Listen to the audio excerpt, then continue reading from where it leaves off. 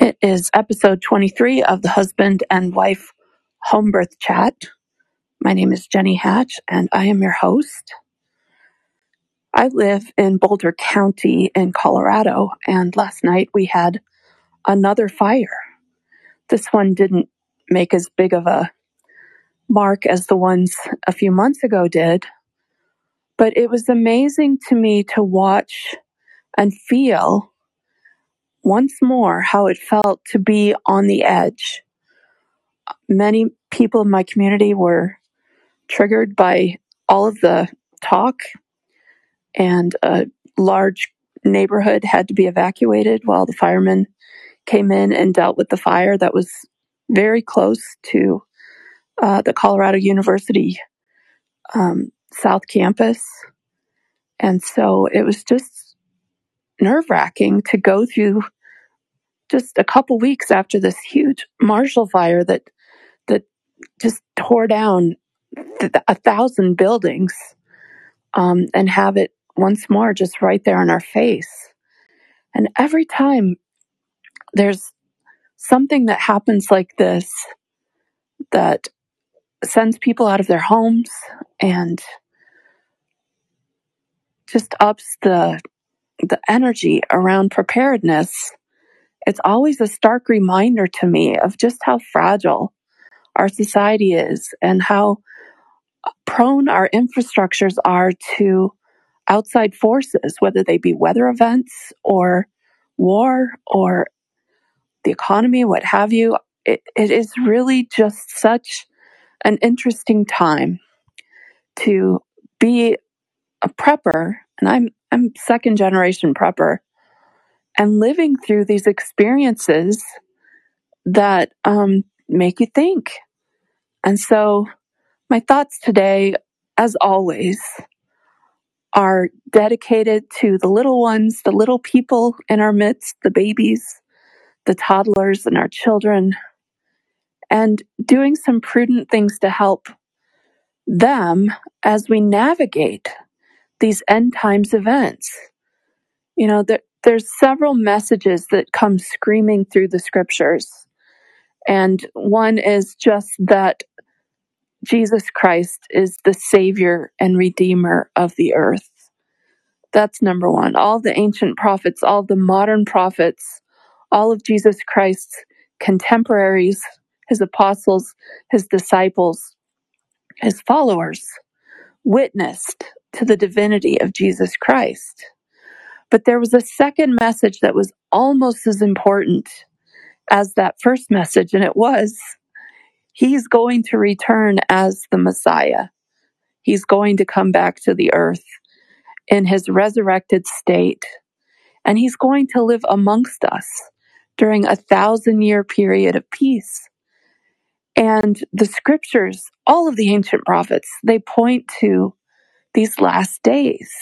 And if you Google the word watch, W-A-T-C-H, in the Bible dictionary to see how many times the word watch shows up, especially in the New Testament, it is hundreds of times that we, as the followers of Christ, those who love the scriptures and read them and consider them just precious messages from our Heavenly Father through his prophets, they are telling us, watch, be aware, know the signs of the times, recognize that in these end times, before the Savior returns, it has been prophesied that we will have many upheavals with our economic systems, with wars and rumors of wars, with natural disasters, and all of these things are the birth pangs. They literally said the birth pangs, contractions, leading to this final event of our Savior appearing. And so I am someone who, each time something happens, I get more excited and happy, thinking, all right, we're one step closer to him coming back. And then the government will be on his shoulders. Isaiah told us he will be the source of goodness and sanity in this crazy world that we have. He will be the one who will be the lawgiver. And that's an exciting thing to contemplate when you consider all of the scandals amidst the governments of the world. And I see the things happening today in outing those who have preyed upon the world's children, especially, and those who have trafficked people and made so much money from the trafficking of children and just overall humanity, the enslavement of humanity and the money that that generates. I just look forward to all of that being exposed. And the scriptures say that there will be no more secrets. These things shall be shouted from the housetops. And it's happening. Yesterday, there was another huge dump of Hunter Biden's laptop contents, particularly regarding his deal making in Ukraine. And did you know that? Did you hear that? Go look for it. Go see what's there. It's not pretty, but it needs to come out. And while these things are being exposed, I am someone who is so happy and excited that we are quickly approaching that great millennial day that was prophesied of by so many of the prophets.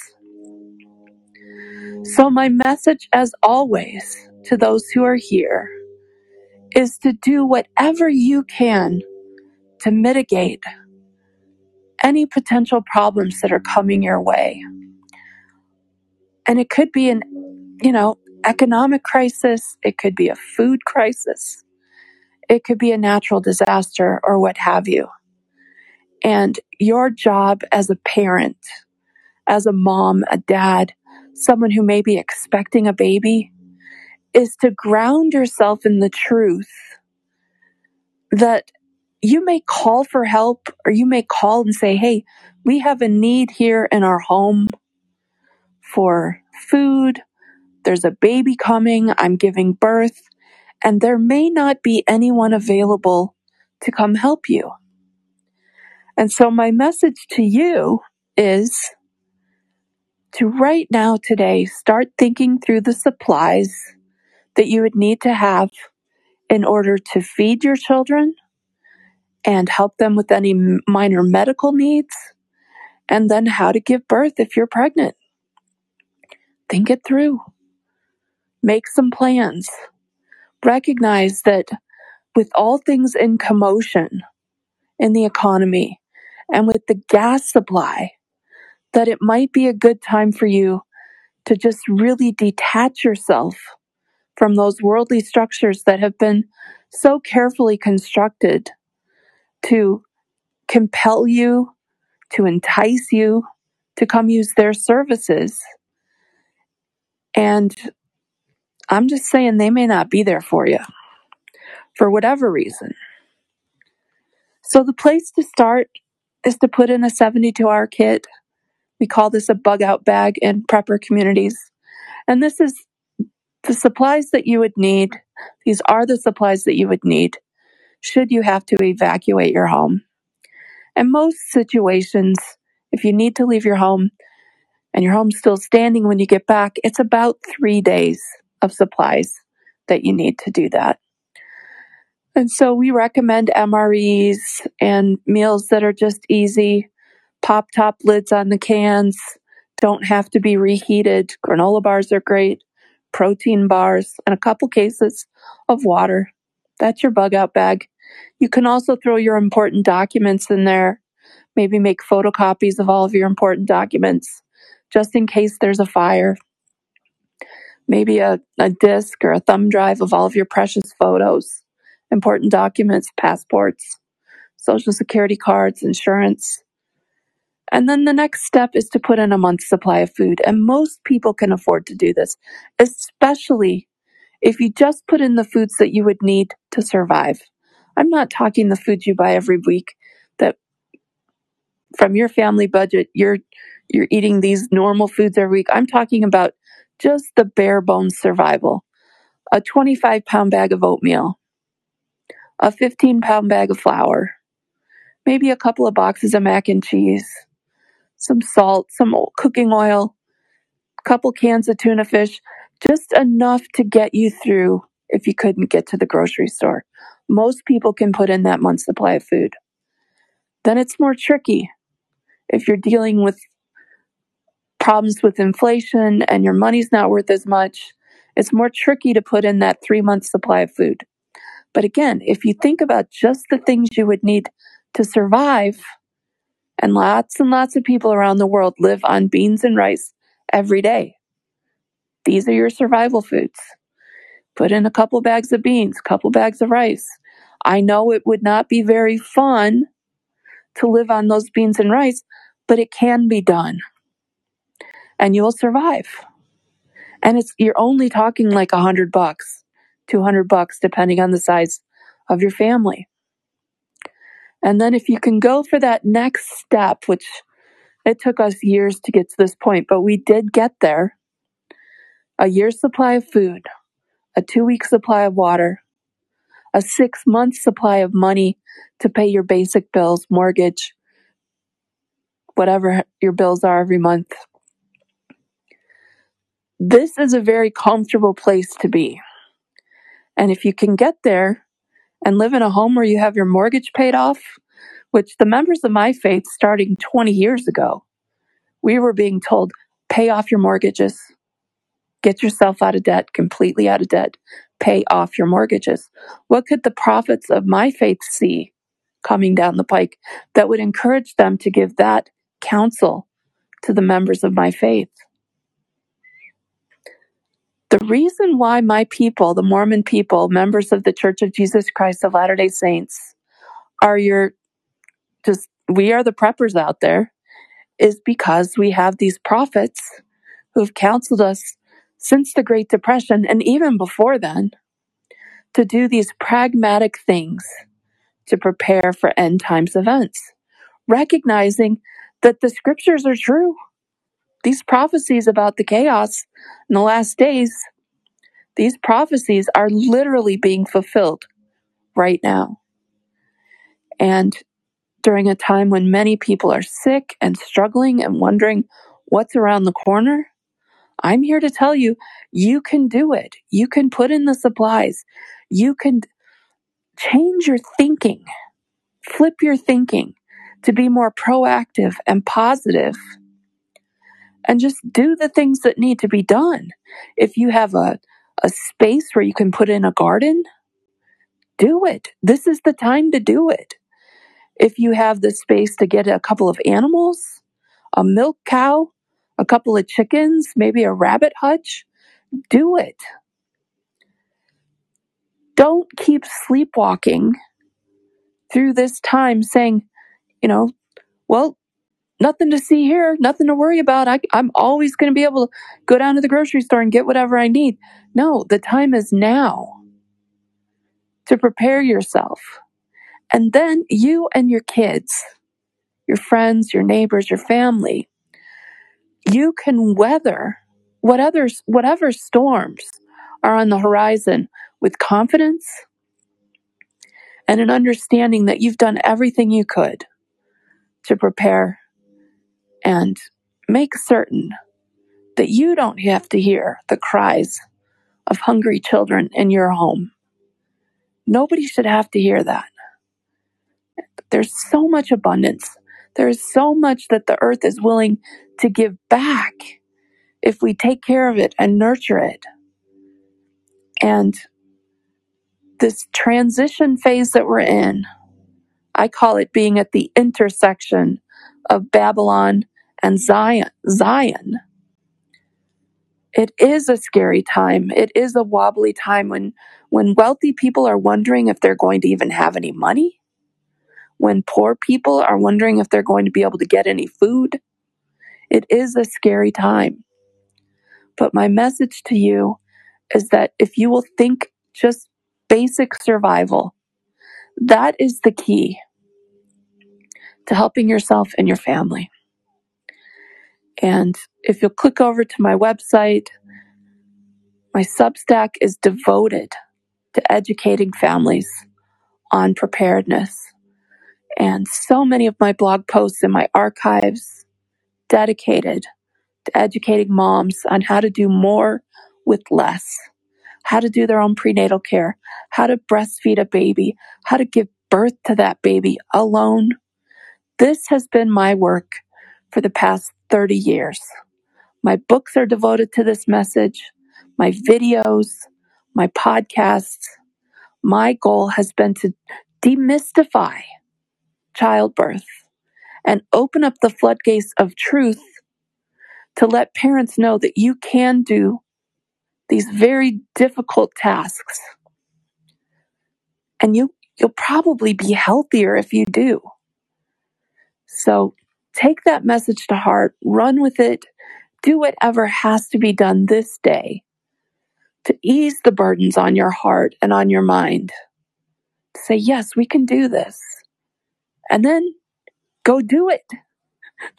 That's the difference between me and so many people who theorize about these things.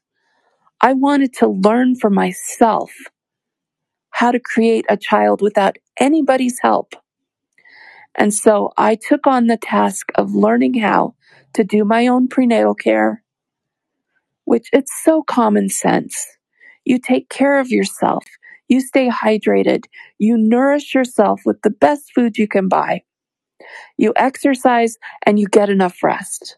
How much more common sense could it be than to do those things and think, yeah, this is going to be the way that I create a healthy child?